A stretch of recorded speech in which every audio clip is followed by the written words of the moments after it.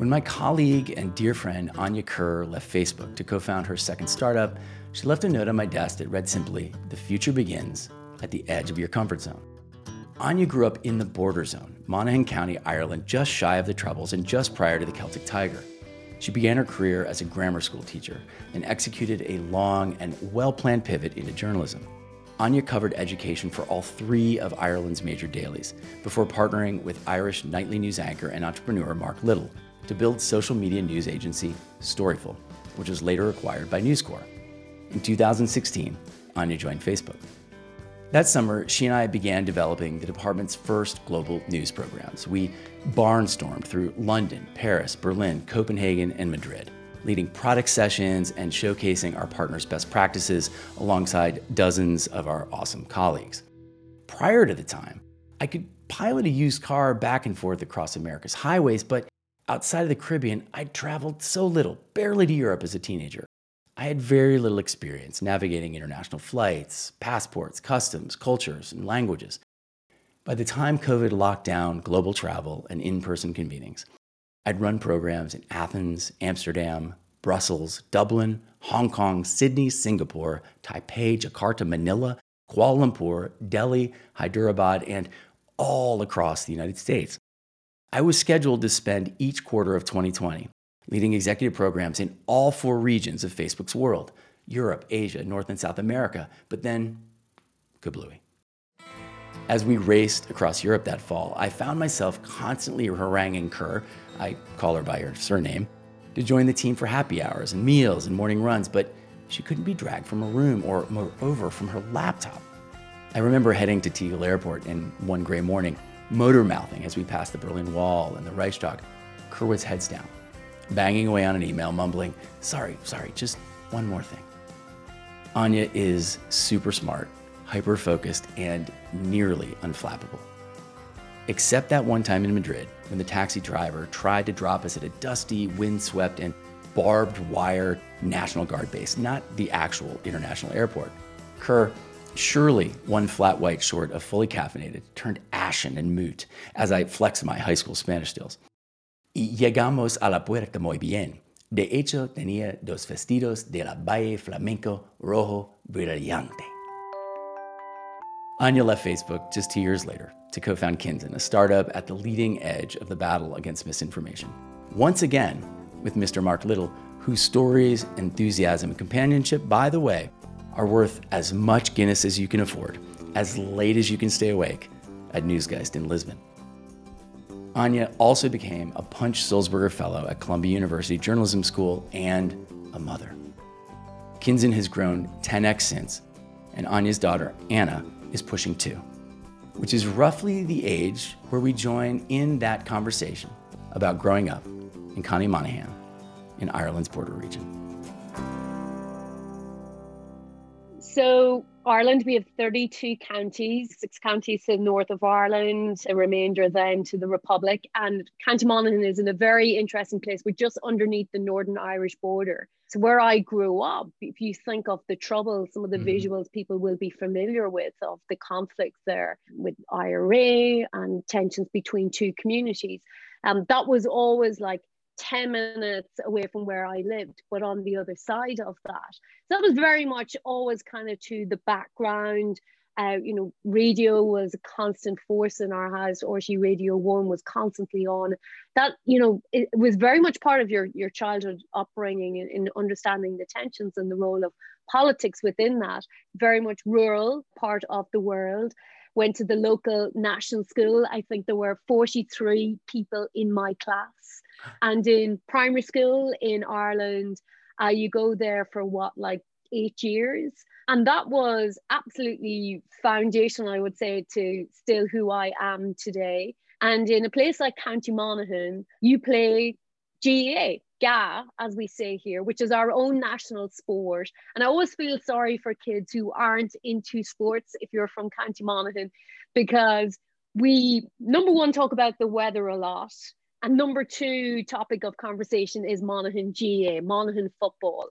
And it is the hardship of my life from a very early age. We like to think we're very good at it, but we've never been to an All-Ireland final. But also I often think about my teachers. I have one teacher, Mrs. Daly, in 5th class and 6th class. So in the Irish system, that's when you're 11 and 12.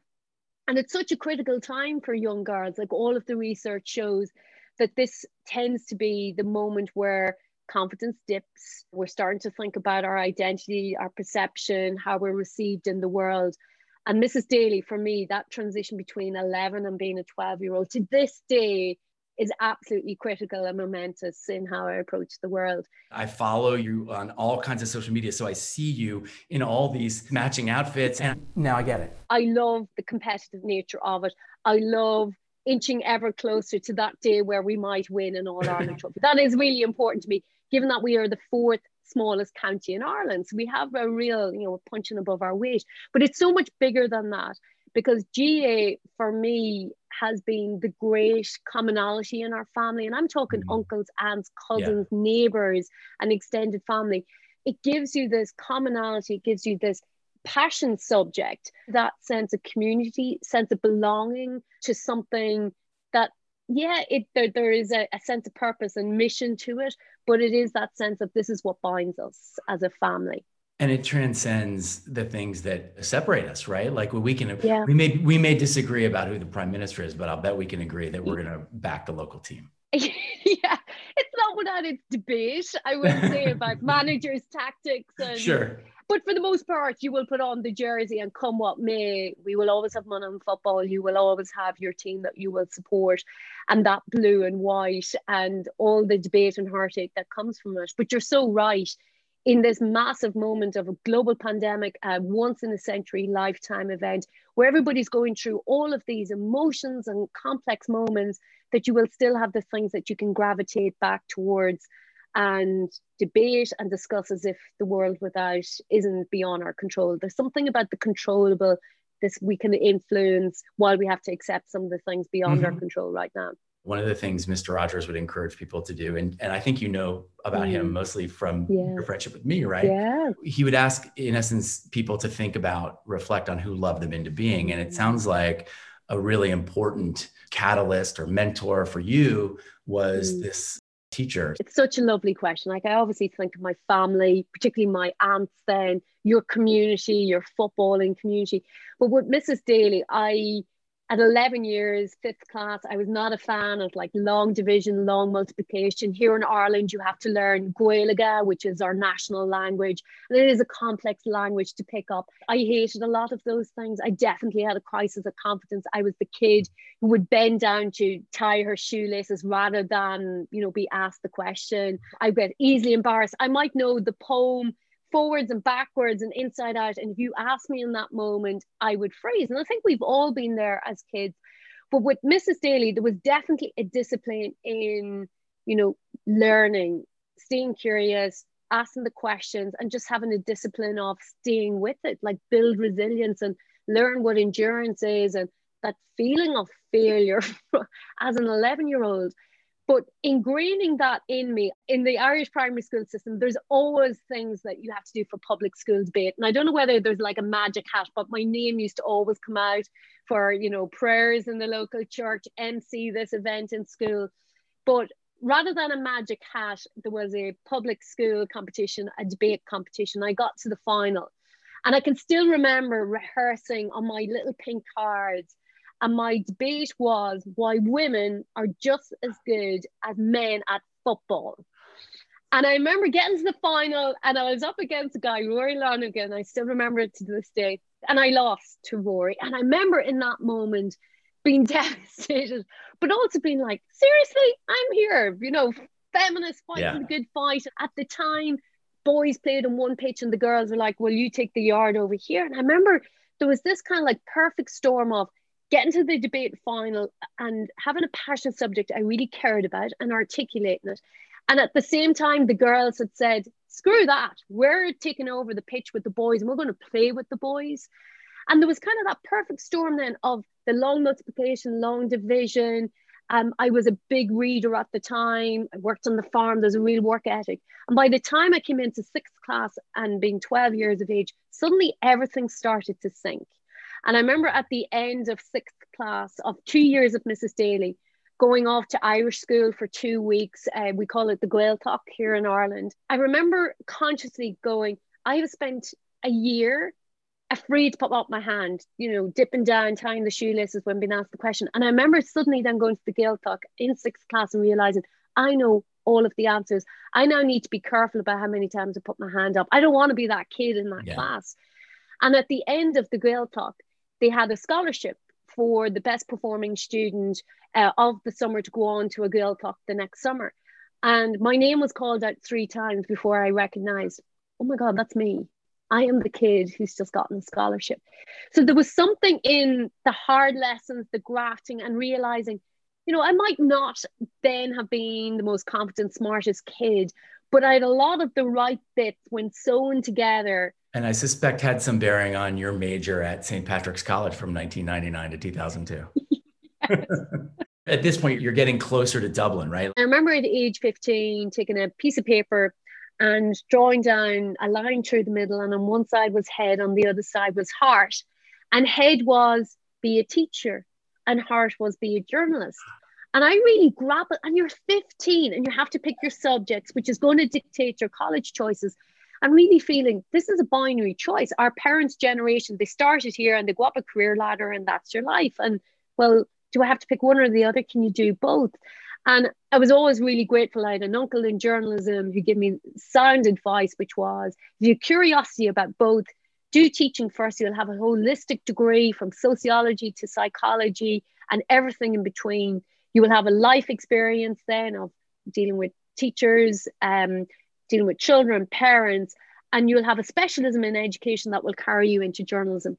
And it was such an important moment to realize, actually, life isn't about binary choices. At age 17, it's like, right, I'm off, I'm renting in Dublin, and so the adventure begins. But my father would always say I was always itching and raring to go, and that country life was not going to be for me. And he was right. That's interesting. Yeah. You have a run at 3 major Irish publications, right? The Times, Examiner, and the Independent. What were your sort of takeaways as you clearly made a conscious decision to do something very different, but related at the end of that run? Did the 3 years in St. Patrick's College, qualified as a teacher, did 2 years in a permanent pensionable job about 10 minutes from where I'm sitting now in an amazing girls' school beside St. Patrick's College. I didn't go very far. And I was teaching 11-year-old girls. And that was actually really important for me, given my whole, that age, that exact age. But I think I always knew I wanted to get to journalism. So even after school, those 2 years, I would get my bike, cycle up to the Northside People newspaper. It's a local community newspaper here in Dublin.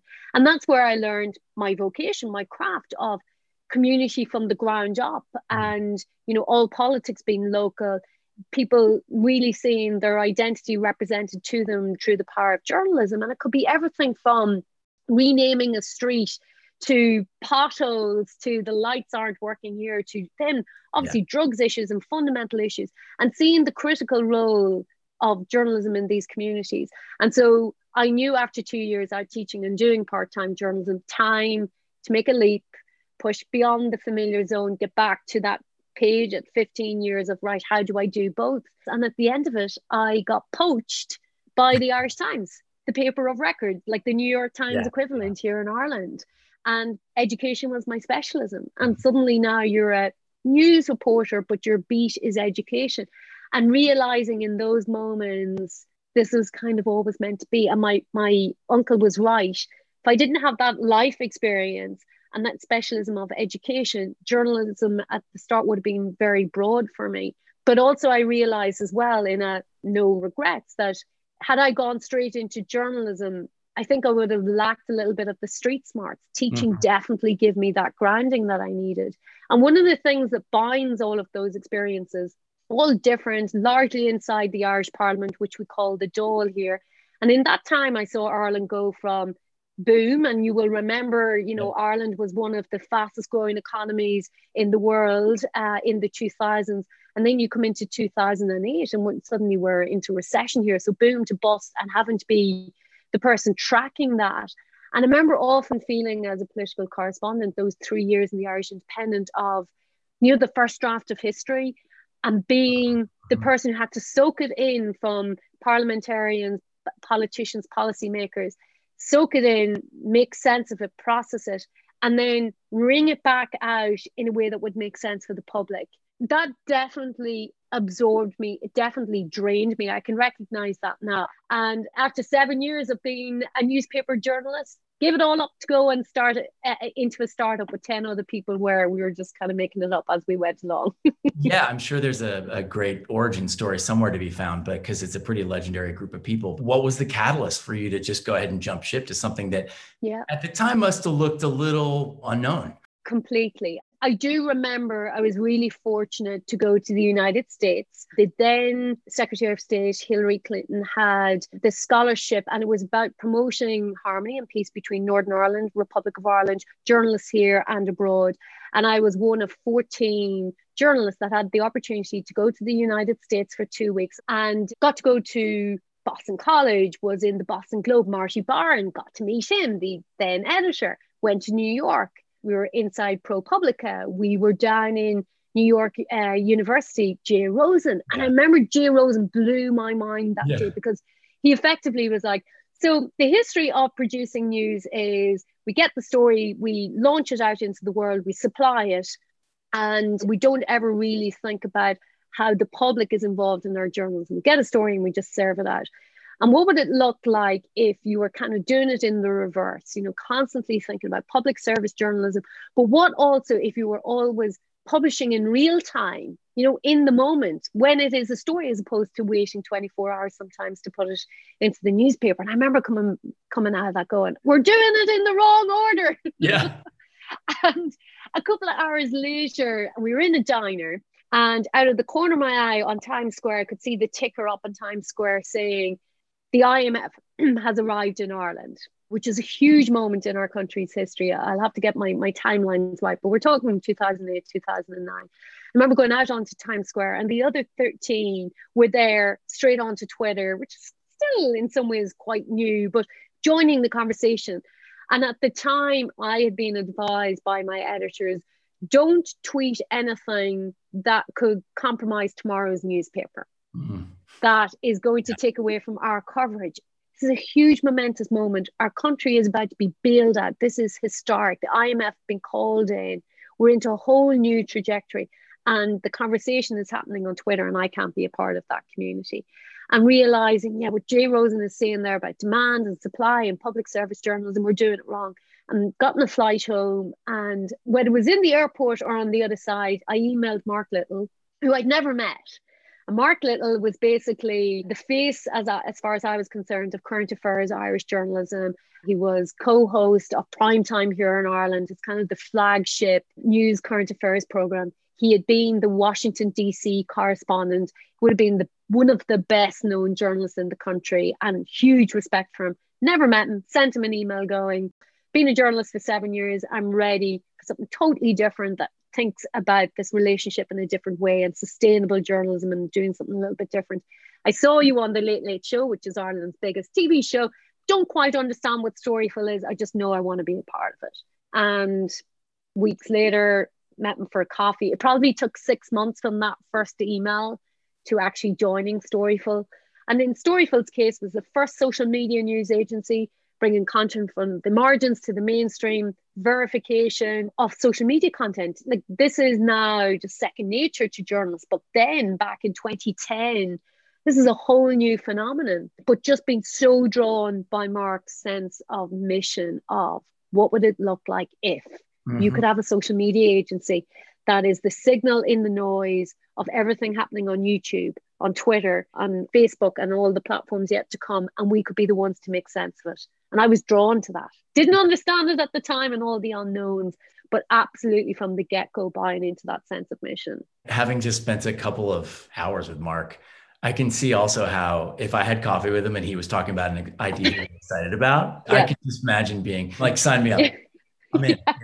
Sold. Yeah. How did Storyful unfold for you? And then what made you know it was time to leave? Such a critical 5 years for me. That first startup experience, that was second family to me, of just being surrounded by super smart people, lots of journalists, technologists, and that merger where you'd worked in traditional newsrooms where the business side of the house is separate to the technology separate to editorial. Whereas in Storyful, you were trying to break down walls and bring everybody together in a very collaborative unit of how do we build technology that is going to help us find that signal in the noise, whether it's protests on the streets of Cairo or before a really funny video of a kid with chocolate all over his face denying that he's eaten the chocolate before it goes viral. Like, how do you just find these moments in time that people have uploaded onto their video? And it was an amazing experience of building technology to help you find these things in real time, and then building a human layer on top of it, like old-fashioned journalism, then people looking at it and going, is it real? Is it trustworthy? The who, what, where, when, how, why, the source, the location, the date, and trying to become the gold standard when it came to social media. And this is back like 2011. And I remember even at the beginnings, like we talk a lot about misinformation, disinformation, particularly since 2016. But in 2010, 2011 of Storyful, we had a daily debunk. Like that was the real beginnings where you could see platforms being manipulated. So as much as we were there to verify the beginnings of the Arab Spring and bring that to your ABCs, your New York Times and your Al Jazeera's of the world, that they could trust, okay, we can't get our satellite van there. We can't get our journalists on the ground, but activists on the ground are recording. How do we know what to trust? And we were the broker because we were talking to the eyewitnesses, verifying it. And you were talking like digital footprint analysis, like, you know, high-end, rigorous verification. And sometimes it would take days to verify content, but to give a New York Times the confidence to use it that, yeah, this is trustworthy. This is going to help us tell this story that our journalists on the ground cannot. And so an amazing experience of seeing the power of technology, but still seeing the power of the human journalist layered on top of that to bring, as I say, content from the margins to the mainstream. And after 3 years in Storyful, we got acquired by News Corporation, Rupert Murdoch. And so began like stepping up to another level. I was made managing editor on the acquisition. And suddenly you're managing a team of 30 people. We grew quite quickly to over 100 people. And those 2 years under the mothership of News Corporation was a great experience. You know, I got a coach for the first time. You know, there was professional growth and personal growth, but also it was much easier just to open doors and talk to the right people. Like one minute you're a scrappy startup in Dublin, Ireland, started at the height of the recession, at the beginnings of the Arab Spring. And I hadn't honestly applied to a single job. I wasn't at this point looking at jobs. I just knew it's probably getting time to leave. And Mark had left for Twitter. And that was probably an important moment as well. You know, you've been on this journey with someone who sold you this vision of the future. And part of my job had been, well, how do we get there? You know, as often is my job. And for Mark to leave, that was definitely key in my thinking. And he sent me this job advertisement, which was manager of journalism partnerships based down in New York. I was like, okay, if ever there was a job that I'll apply for and I consider leaving Storyful for, it's that. Yeah. That's the challenge. That's the thing. So for about 2 years, we worked together at Facebook, right? And I saw you just go, including living basically in Dublin and New York City. Everything was built for efficiency. You made me buy a new rolly bag, like think about how I dress on planes different, because you just had it down. How did you manage that degree of just relentless pace? I think I've always been comfortable with the why I do something. And I think if you can reconnect with your sense of why, it makes the hows a little bit easier and the trade-offs and how do I replenish my energy. And I often think about that matrix, maybe even since I've left Facebook and the pace of life has maybe slowed a little bit, which is absolutely understanding what gives you fulfillment. Because if you tap into that, that's where your energy will come from. And I remember always thinking in Facebook, okay, if I'm playing to my strengths and living my values and having a sense of impact and building meaningful connections, well, then I'll constantly be striking a match and lighting that sense of the inner fire. And I think with Facebook, I was prepared to run really hard for almost 2 years because I felt a real sense of urgency, to be honest, at the state of journalism. And I always knew, look, you couldn't sustain that for years and years on end, but a real sense of why me, why this, why now? Well, why not me? And why not this? And why not now? And feeling journalism is in crisis. Facebook has a huge audience. It has a role to play. It can be a positive force for good. And I can be the force for good within Facebook. And I felt a real sense of duty, I think, to the industry I love, to Facebook that I always believed had good values and a sense of mission, and I could try and kind of broker between the two. I remember talking to you, and I don't remember where you were in the world, but I remember FaceTiming you from Taipei, Taiwan. I was on Elephant Hill and the sun was rising. And I think I realized that wherever you were, you might have been on Australia. I don't know. I just remember thinking, I just need to check in with her. I definitely needed a Benjamin in my life and still do, that reminder of why we care and why we do what we do. And that sometimes the answers to the why me, why this, why now, well, why not me? Like, the why is such an important one for all of us, but then the importance of catching a breath. Because I think if I didn't have a Benjamin right then sending me a mindful video, I think I'm always that person in danger of just constantly running and not pausing enough. You basically start two huge undertakings nearly simultaneously, which is you become pregnant to become a mother, and you're on your route to become a mother, and you're launching a startup. Yeah. Can you give me some sense, like which happened first, and to what degree did you think, oh, these at the same time might not be great? So, like you did Sulzberger Fellowship in Columbia University. And I think before I left for Australia, I'm thinking June, July, and was going to Australia in August for that Senate inquiry, and sitting on a bench outside Columbia University with Karen, redoing my Myers-Briggs and really just trying to understand my own why and sense of purpose and mission. So I definitely was into that reflective mode and know thyself. I said, what would it be like if you could do a second startup, or as my family and friends like to call it, the difficult second album, which would mean that you could start again and really think about those questions of trust and what would it look like if you could rebuild that connection between people and quality news and information. And that's where New York had been brilliant for me, was kind of looking at the history of media and really thinking about, we've had these moments where everybody's become a publisher now because we have smartphones. The modes of distribution are so fragmented, but for good as well, because we now better understand so much about the world that was closed off to us. And the means of consumption have changed. It's no longer these routines of news where you turn on the 6 o'clock news in the morning and you have these appointed viewing times with TV and radio. It's just constant. And realizing in that summer, and we're talking summer of 2017, the election has happened. My life had become about false news and how do you mitigate the bad and amplify the good. And really thinking about, is there a moment of correction here?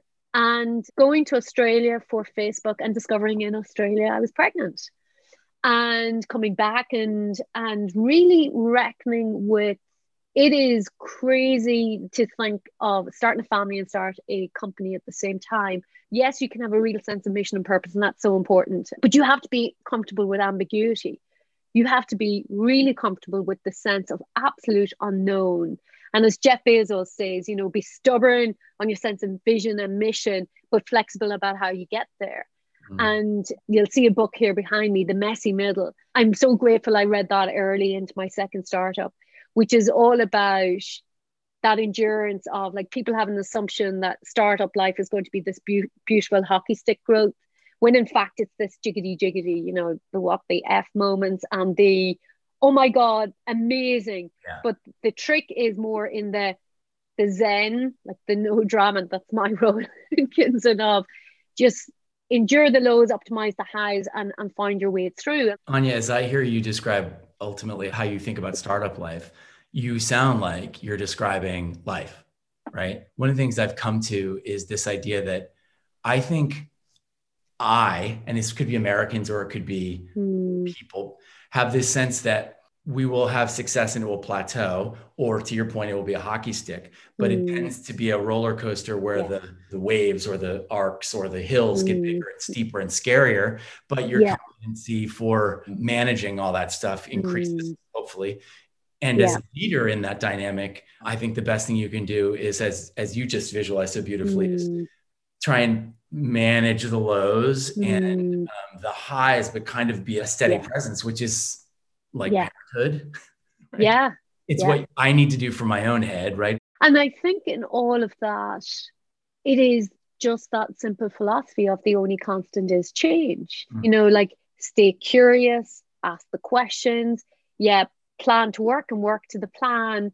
But, and that's one of the great Facebook teachings is don't ever just have a plan A, like have Right. a plan B. And I can honestly say, doing a second startup, I live also in the plan C, Yeah. D, E, F, and beyond of pushing myself sometimes to absolutely go, what is the absolute worst case scenario? And you really have to do that in startup land where, yeah, you got up every day and you go, right, what's within my control? What can I influence? What do I have to accept? And sometimes you realize what is not within my control is whether that VC is going to say yes to an investment in us. What can I influence? I'm going to go and get 10 other VCs and see can they be persuaded. And so you have to have that flexibility, always be learning, be curious, but embrace the change, embrace the unknown, embrace the ambiguity. Let me move forward into this, which is suddenly, Anya, you're a broadcaster. Tell me how this RT Reignite came to Yeah. be. And Mm-hmm. you came to be host of the Number Six podcast. Oh my goodness, so many learnings. Even from that moment, you get off the bench outside Columbia University and starting to embrace the contradictions. I am an introvert. And I probably found that hard at times when you've been the MC and you've traveled the world onto those stages. Thinking, how am I living an extrovert's life as an introvert? And probably what I've had to learn over the years is it's less about the showmanship and more what gives you energy and what takes Right. energy. My sense of impact has changed as well. I have a daughter. I think all the time about how am I going to empower the next generation of female leaders coming behind, given all of the imbalances and inequalities we have in the world. And what is my role going to be in that? And so I coach and mentor women a lot.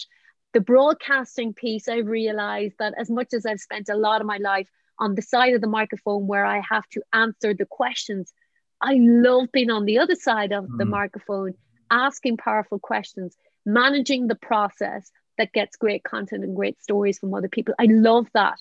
And I read a book last year, it's called Playing Big by Tara Moore. And it's all about your inner critic. And it's all about how women in particular tend to do the this, that, then. I'd had the opportunity out of nowhere. RTE, Ireland's state broadcaster, had contacted me and said, look, the host of The Business, sixth biggest radio show in the country, would you stand in this Saturday? And I was like, oh my God, I've never thought of being on that side of the microphone. Hell yeah, sign me up. And I had people from Tara Moore to Ariana Huffington, David Allen, you know, like just brilliant minds teaching people of, right, well, here's the how if you know your why. And I can honestly say nothing I feel I've ever done has had the impact that has had. Like I still get messages from people around the country going, that was 5 weeks of hope, of just an energy transfusion that they needed in that moment of a global pandemic. That's great. I want to make sure I'm constantly the person that's passing the baton behind me to those coming. Fred Rogers said that as human beings, it's our job in life to help people realize how rare and valuable each one of us really is. That each one of us is something that no one else ever has or ever will, something inside that is unique to all time. It's our job, he says, to encourage each other, to discover that uniqueness and provide ways of developing its expression. Anya moves fast. She thinks fast and acts fast. I spent more than one meeting asking her to explain her whiteboard, and more than one morning lagging behind her through the airport. Anya has it together. The athleisure and the trainers, the neck pillow tucked into the roller bag, the Swell water bottle, all in black, of course. Facebook is known for its motto, move fast and break things, a marked improvement from the similarly intended but slightly more punk rock phrase I left my MTV News colleagues with in 2014. Keep fucking shit up in a good way. The point, of course, either way, is to stay hungry, stay curious, stay agile and nimble, to disrupt yourself before you're disrupted. For nearly 5 years now, Anya and I have kept a semi-regular transatlantic phone call. I love hearing how much she loves what she's doing, how committed and clear she is about her work and her purpose. As Fred once said, it seems to have very little to do with worldly success. She just loves what she's doing and loves it in front of others. Still, I like to encourage Anya to take in the scenery, to relish those quiet moments in the midst of life, as Fred called them, that seem to give the rest meaning. For her part, Anya helps me to feel seen, unique, and understood. Our conversations help the edge of my comfort zone feel just a little bit safer. And isn't that what friends and neighbors are really for?